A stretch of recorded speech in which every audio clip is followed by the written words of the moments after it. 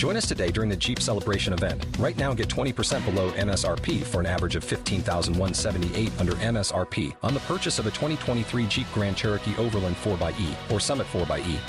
Not compatible with lease offers or with any other consumer incentive offers. $15,178 average based on 20% below average MSRP from all 2023 Grand Cherokee Overland 4xE and Summit 4xE models in dealer stock. Residency restrictions apply. Take retail delivery from dealer stock by 4/1. Jeep is a registered trademark. 5:09, we do have some pop-up showers through Jacksonville's north side in Nassau County and headed into St. Augustine at this hour. The pattern turns a little bit wetter overall after a run of nearly 2 weeks of dry weather, calling Republicans reckless and dangerous. Defaulting on the debt would lead to a self-inflicted wound that takes our economy over a cliff. President Biden arguing the debt limit must be extended. A showdown appears to be certain in the Senate. The majority needs to stop sleepwalking toward yet another preventable crisis. And that's where our team coverage continues. Brian Kilmeade is going to be on the story beginning at 9 o'clock this morning. Clock is ticking to take action on the nation's debt ceiling, Brian. We've been seeing this before 100 times. In the past, Joe Biden has not voted to raise it 4 times. So his little speech yesterday was interesting.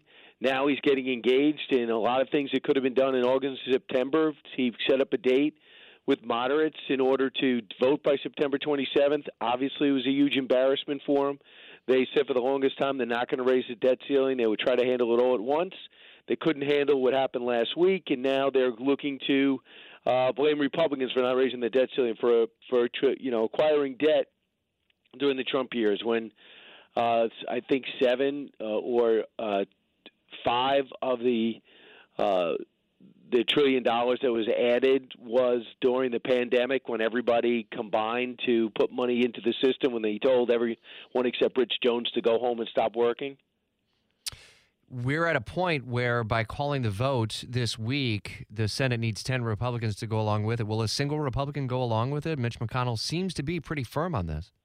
I don't think a single one will. They could do it through simple reconciliation. What I understand is that they got to set a cap limit. So, it's got to, if you just raise the debt ceiling, you raise it to a threshold they both agree on, but now it'll be Democrats that set that threshold, and they don't want to do that. They don't want to be linked to any spending level because as soon as they go past it, if they were able to pass some of this spending, the 3.5 they're offering along with the 1.2 they both parties agreed on, it'll need to be raised again.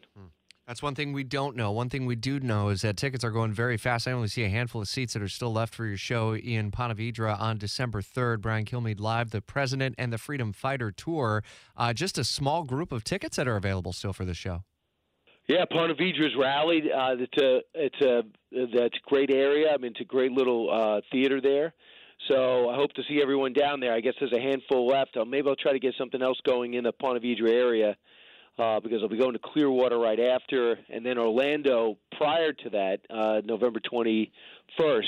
So maybe we could, if you wanted to go and you don't want that 2-hour trip, which a lot of people do, to go to Disney, maybe I could catch up to you there. All right, Ponte Vedra Concert Hall. You can still snag your tickets. Brian Kilmeade live on your radio 9 till noon and in Ponte Vedra on Friday, December 3rd. Pal, we'll talk again next week. It's 5:13